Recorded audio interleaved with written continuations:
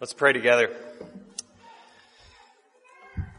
May the words of my mouth and the meditations of all of our hearts be acceptable in your sight, our rock and our kinsman redeemer. Amen. Amen. You are probably all familiar with the adage, a person should not be so heavenly minded that they are of no earthly good. According to this line of thought, if you're too preoccupied with thinking about heaven, you won't be of any use to people on earth here and now. C.S. Lewis, in his book Mere Christianity, responds to this kind of reasoning. He says this, a continual looking forward to the eternal world is not, as some modern people think, a form of escapism or wishful thinking, but one of the things a Christian is meant to do. It does not mean that we are to leave the present world as it is. If you read history, you will find that the Christians who did the most for the present world were just those who thought most of the next. The apostles themselves who set foot on the conversion of the Roman Empire, the great men who built up the Middle Ages, the English evangelicals who abolished the slave trade, all left their mark on earth, precisely because their minds were occupied with heaven. It is since Christians have largely ceased to think of the other world that they have become so ineffective in this. Aim at heaven and you will get earth thrown in. Aim at earth and you will get neither. We could summarize Lewis in this way. Being heavenly minded actually enables us to be of earthly good. Now, in our circles, we emphasize a lot about the kingdom of heaven being here and now. The new creation has already begun in the death, resurrection, and ascension of Jesus. The nations are already being discipled and becoming the kingdom of our Lord. God has actually begun his transforming work in history. A real change is underway here and now. And this is a good and right emphasis. Scriptures certainly teach this. But the Bible also teaches that while there is a sense in which the kingdom is already, there is also a sense in which the kingdom is not yet. Paul is here in our text in Galatians 6 reminding us not to forget the not yet aspect of the kingdom. There is a telos, a goal toward which everything is heading. Paul is showing forth and emphasizing this future reality that should drive how we think and live in the present. He's both warning us and encouraging us in our present lives with the truth about what to expect in the life to come. I'll read again Galatians 6 verse 8. The one who sows to his own flesh will reap corruption, but the one who sows to the Spirit will reap eternal life. So what we believe about the future drives how we live in the present. Think about this. You wouldn't submit yourself to a strict diet unless you believe that it would have some kind of benefit for your health in the future, right? Most of us would not spend all day laboring outside in the yard if there were not some kind of discernible result or a payoff from that labor. For you musicians out there, you wouldn't spend hours and hours practicing your instrument if there wasn't some kind of future payoff of learning to play well. Likewise, what we believe about the future of all things, the goal of all history, matters for what we do now. Our eschatology informs our ethics. Think about it this way. If we believe all there is to this life is here and now, there's no future beyond our current temporal existence, if the dead are not raised, to quote Paul, then let us eat, drink, and be merry, for tomorrow we die. But if Christ has been raised, and we will be raised, then our labor is not in vain, and we should abound in the work of the Lord. To put it in Paul's agricultural terms, what kind of harvest you want to reap should inform what kind of seed you should be sowing. If I sow tomato seeds in my garden, I should not expect a harvest of cucumbers. Likewise, Paul tells us if you sow to the flesh, do not expect to reap eternal life. We're all sowing in our thoughts, in our words, in our deeds. We're either sowing to the flesh or we're sowing to the Spirit. In chapter 5, which Michael just read, Paul contrasts the flesh and the Spirit, the desires of the flesh, the desires of the Spirit, the works of the flesh, and the fruit of the Spirit. And he says these things are opposed to one another. So what is sowing to the flesh? Well, the flesh represents the old Adam, the domain where sin reigns with its corrupt longings, corrupt desires. And Paul gives a list of these works of the flesh. He says they're evident: sexual immorality, impurity, sensuality, idolatry, sorcery, enmity, strife, jealousy, fits of anger, rivalries, dissensions, divisions, envy, drunkenness, orgies, and things like these. Paul warns that those who practice such things will not inherit the kingdom of God. Those who sow to the flesh demonstrate that they belong to what Paul calls this present evil age, and they will perish along with it. So Paul gives us a warning in chapter 6, verse 7. He says, "Do not be deceived. God is not mocked. For whatever one sows, that will he reap. For the one who sows to his own flesh will from the flesh reap corruption." Your actions have consequences. Paul says in Romans, the wages of sin is death. So what is Paul saying about the future here? He's saying judgment is coming. You cannot make a mockery of God and get away with it. So Paul warns the Galatians to not be deceived about this. Why would anybody be deceived about the consequences of the works of the flesh? This election season has especially put on display countless examples of our culture's fleshliness, hasn't it? I saw a video the other day where a woman was stopped in traffic, and there were some people on one side of the road who had signs. They were promoting their presidential candidate. This woman driving the vehicle was apparently not a fan of this presidential candidate, to put it mildly, and she goes into a fit of rage over this against these political opponents of hers. So much so that she literally was hanging out of the window of the driver's seat, yelling obscenities, making these colorful gestures at her opponents.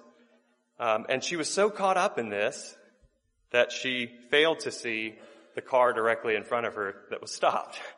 And she promptly crashed into the car in front of her that was stopped. And there happened to be 2 police officers parked right next to her who saw the whole thing. So sometimes there are immediate consequences for foolish actions, aren't there? But more often than not, there's a lag between our actions and the consequences that they bring. And this lag time, I think, explains how many are deceived about mocking God. In this life, we know there are negative consequences to sinful living, to be sure, but often these consequences manifest themselves over time. Movies and music that shape how many view reality tend to be really good at showing us how sin can bring pleasure in the moment, but frequently they do not show us the results of destruction that sin brings.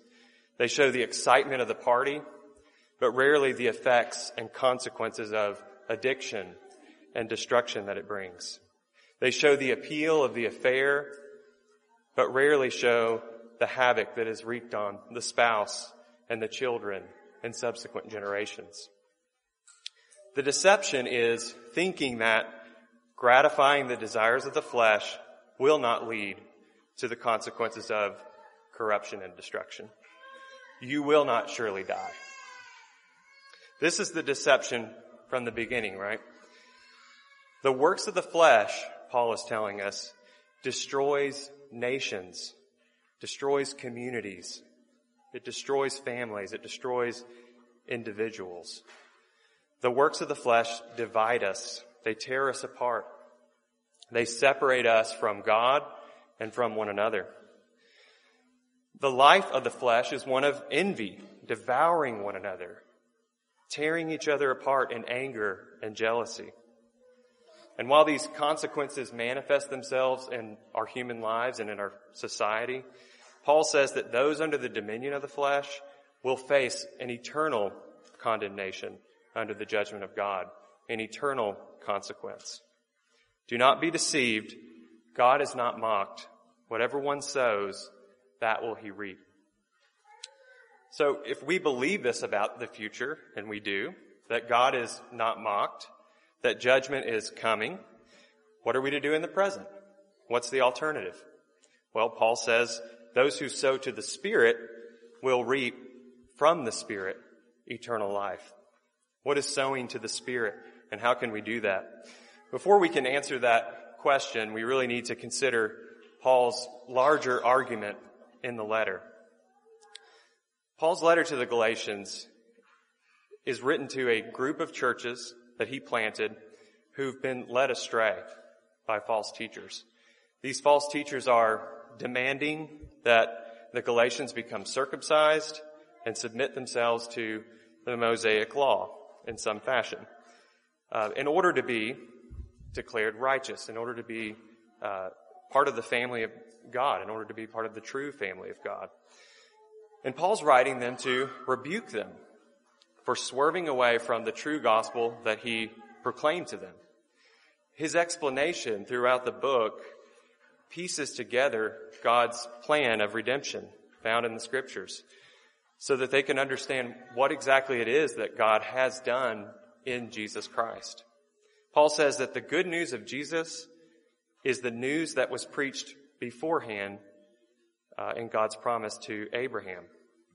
And that promise was to make one united new humanity through the seed of Abraham, who would inherit the world to come.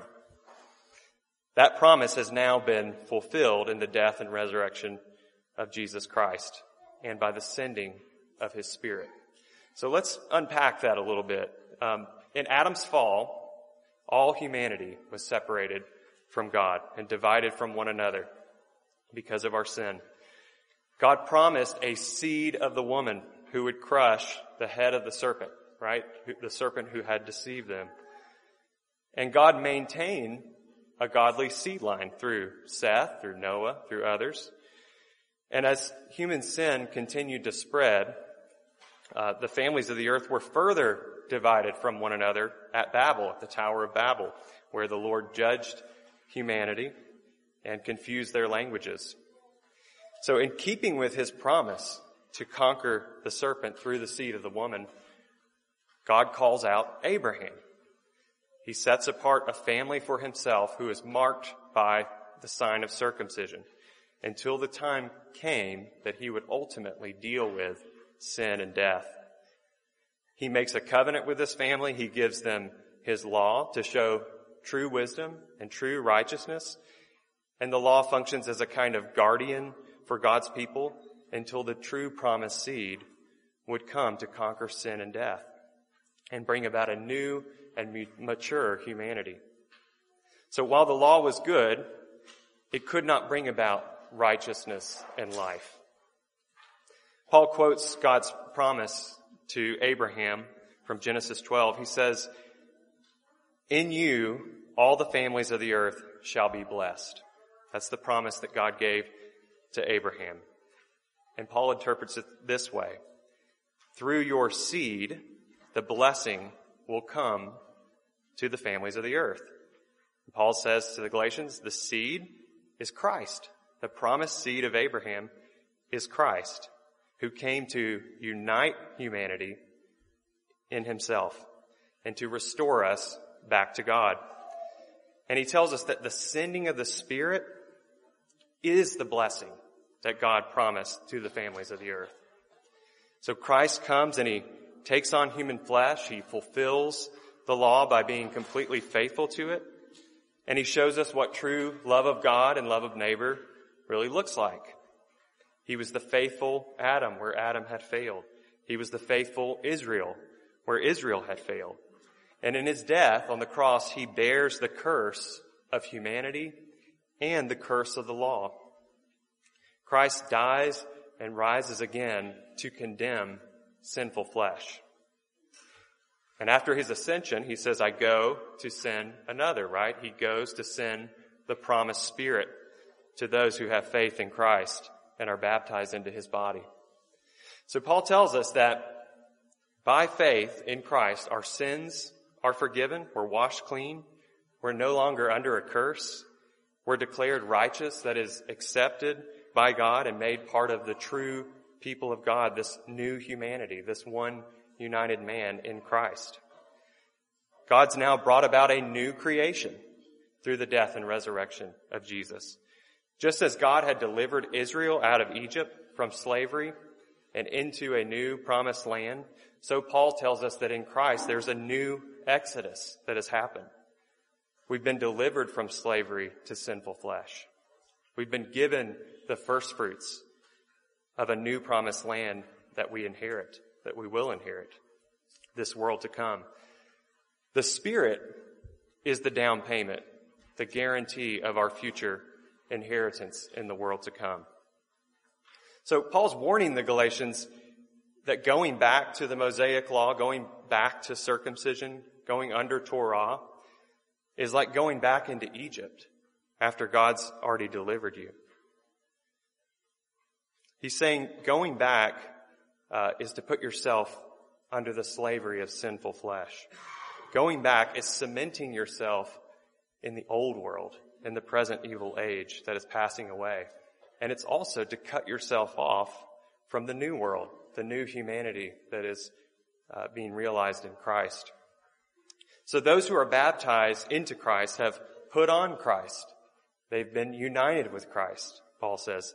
Those who are baptized are Abraham's true offspring, the members of the true people of God. Those who are united with the Son are now adopted as sons and have the Spirit of the Son, the Spirit of Christ in our hearts crying, Abba, Father. So the Spirit of Christ is the promised Spirit of righteousness, the blessing that God promised to Abraham. In other words, so the promise of Abraham is, in you all the nations of the earth shall be blessed. Paul says what that means is in Christ, the Spirit of righteousness shall flow out to the nations to create and animate a new humanity, the church. The blessing, Paul says, is the Spirit of righteousness. The families of the earth are joined together in Christ into this one new man, and they receive the blessing of the Spirit. So I know that's a lot. That's sort of the broader context of what Paul's getting at when he's exhorting to sow to the Spirit. So what Paul is calling us to believe about the future is this. There's a new promised land coming. The whole world will be renewed and joined with heaven. There's a new heavens and a new earth that's coming. There's a glorious inheritance ahead, eternal life with one another in communion with God. Those who sow to the Spirit will from the Spirit receive this future inheritance. So how do we sow to the Spirit? Well, now that we have been forgiven, we've been made alive together with Christ, Paul tells us that we're to be led by the Spirit, to walk in the Spirit, to march in step with the Spirit, to submit to the desires of the Spirit. This is, again, the Spirit of Christ, the Spirit of righteousness. His desires are the ones that are against the desires of the flesh. He is the Spirit that we are to sow unto, and from whom we'll receive this eternal life, this future inheritance. So then salvation, of course, is a gift, right? From beginning through the middle to the end. God graciously adopts us as his sons in the Son. He gives us his Spirit to transform us and works out his good works in us and ultimately rewards us with glorified eternal life. Paul says we will receive from the Spirit this eternal life. It's an inheritance, a gift. At no point can we say, I've earned this. So the Spirit of Christ bears fruit within us. And Paul says the fruit of the Spirit is love, joy, peace, patience, kindness, goodness, faithfulness, gentleness, and self-control. So these are fruits. Does that mean that we passively wait for God to automatically work this out in us? No. Paul says, sow to the Spirit. This is not automatic. We have to walk in the Spirit. How do you walk in the Spirit? The same way that you learn to walk, one step at a time. By putting off the old man and putting on the new. Resisting sinful desires. What Eric talked about last week, killing the flesh, putting it to death, and putting on the new man, this new humanity, following the lead of the Spirit of Christ. Living in accordance with your new identity in Jesus. Paul says we have crucified the flesh. Okay, this is true of all of us. We've crucified the flesh, and yet we're still urged to resist the flesh. He says we've been given the Spirit and His fruit. This is still true of us, and yet we still need to work out these benefits in our lives. Or as Paul says elsewhere, work out your salvation with fear and trembling. For it is God who works in you, both to will and to work for His good pleasure. So let's get more specific. The life of the Spirit is a communal life. It's a social life. Spiritual people are social people. And by that I mean they are building up this new humanity, the body of Christ. We aren't bearing these fruits in isolation from one another as individuals by ourselves. The fruit is displayed in our love for one another. Paul says in verses 9 through 10 of chapter 6, "And let us not grow weary of doing good, for in due season we will reap if we do not give up. So then, as we have opportunity, let us do good to everyone, and especially to those who are of the household of faith." So how do I walk in the Spirit? By doing good to all, and especially to the household of faith. And what are these good things that I'm to do? Paul says it's loving your neighbor as yourself. When the Spirit bears fruit in our lives through our love toward one another, we're fulfilling the law of Christ. Paul says we're to put a priority on doing good to the household of faith. That is the church, our brothers and sisters in Christ.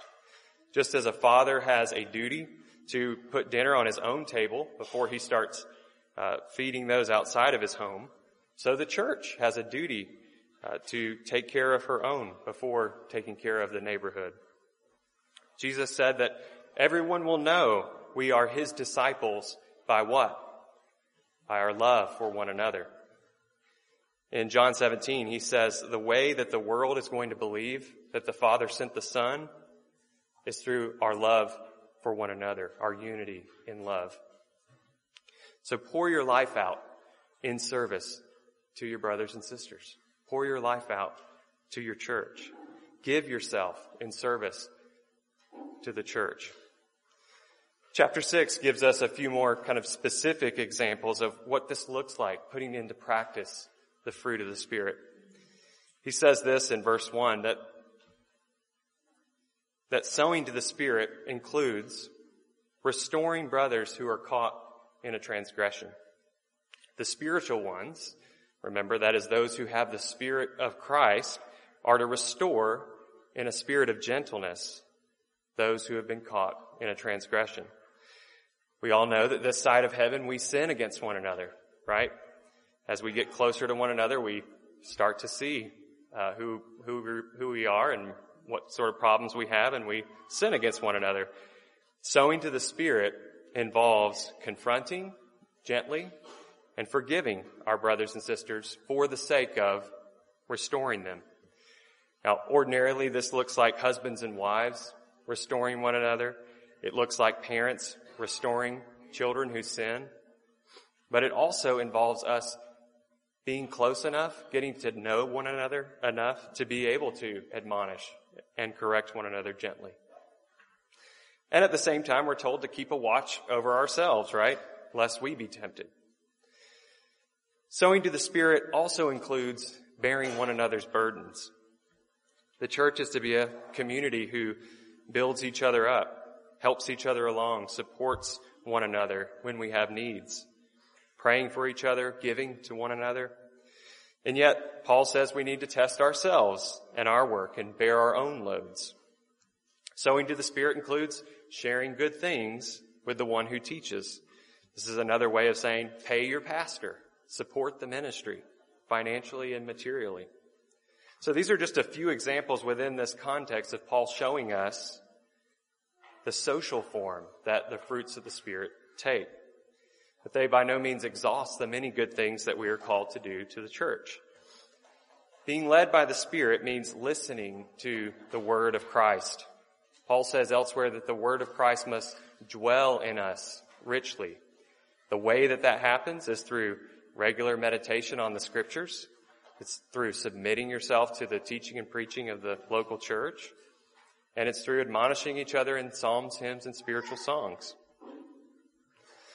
So we're called to heed Christ's word and do good to the household of faith. But Paul also says that we're called to do good to all. So we mustn't skip over that part and quickly get to the household part. Just as Christ gave himself for the sake of the world, so the church, united as his body and filled with his Spirit, should give herself for the life of the world. Doing good to all means doing good to your neighbors, working hard and faithfully for your employers, doing right by your customers in your jobs, dealing justly in all your doings. Whatever you find your hands doing in the world, doing it as a member of the new humanity indwelled by the Spirit of Christ. Now, sometimes this language can sound a bit lofty. New humanity, Spirit of Christ. But I'm not suggesting that sowing to the Spirit has to look like extravagant good works, right? One of my favorite parts in C.S. Lewis's book, The Great Divorce, is when the main character, he's walking through heaven and he sees this glorious procession.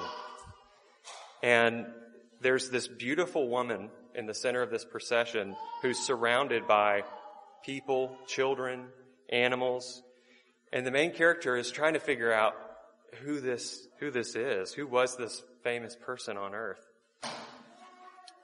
And his guide, who's walking with him, tells him, it's someone you've never heard of.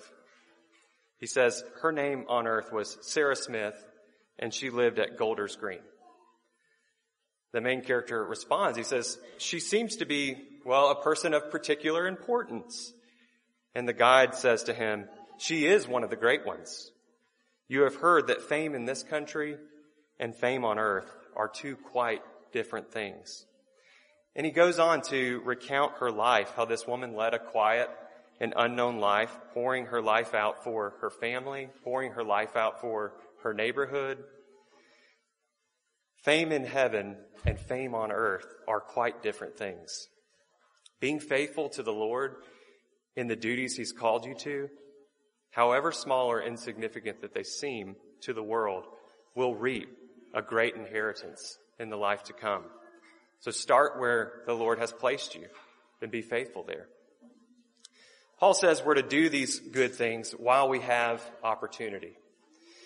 He's not saying do good when you have time for it, or if you can get around to it, do some good. No, he's saying while we have opportunity, while we still have time left, let us give ourselves for the good of others. Now, we all lead busy lives, but Paul is saying we need to prioritize doing good to all and especially to the household of faith. God in Christ has poured out his life on our behalf that he might form us into one body who serves in the power of his Spirit. While we have time in this short breath of a life, we need to be all in. Paul encourages us not to lose perspective when we're pouring ourselves out in service. Here again, Paul points to the future. to provide perspective on the present. This time not in a warning, but with an encouragement. He says this in verse 9 of chapter 6. Let us not grow weary of doing good, for in due season we will reap if we don't give up. We will reap. There is a new creation coming. Yes, the Lord gives us glimpses of that new creation here and now, but the best is yet to come. Don't grow weary. A glorious inheritance is coming. We're used to instant gratification, aren't we? We get discouraged when we're not seeing immediate results. Paul's saying, be patient and keep at it. Don't give up. We have a glorious inheritance awaiting us if we persevere to the end.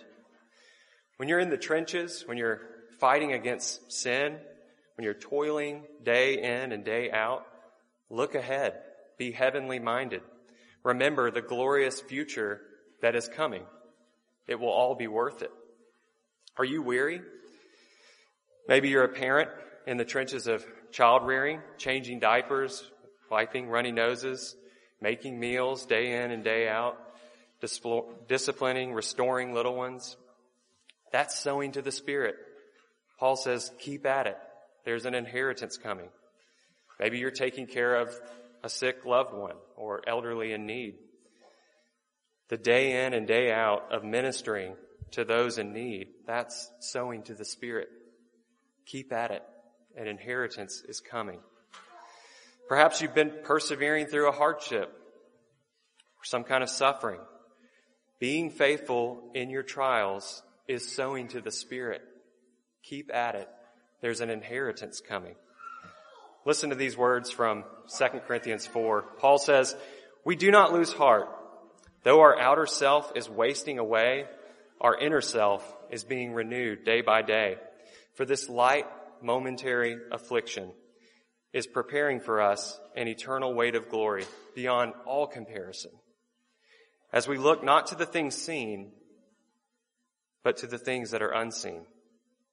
For the things that are seen are transient, but the things that are unseen are eternal.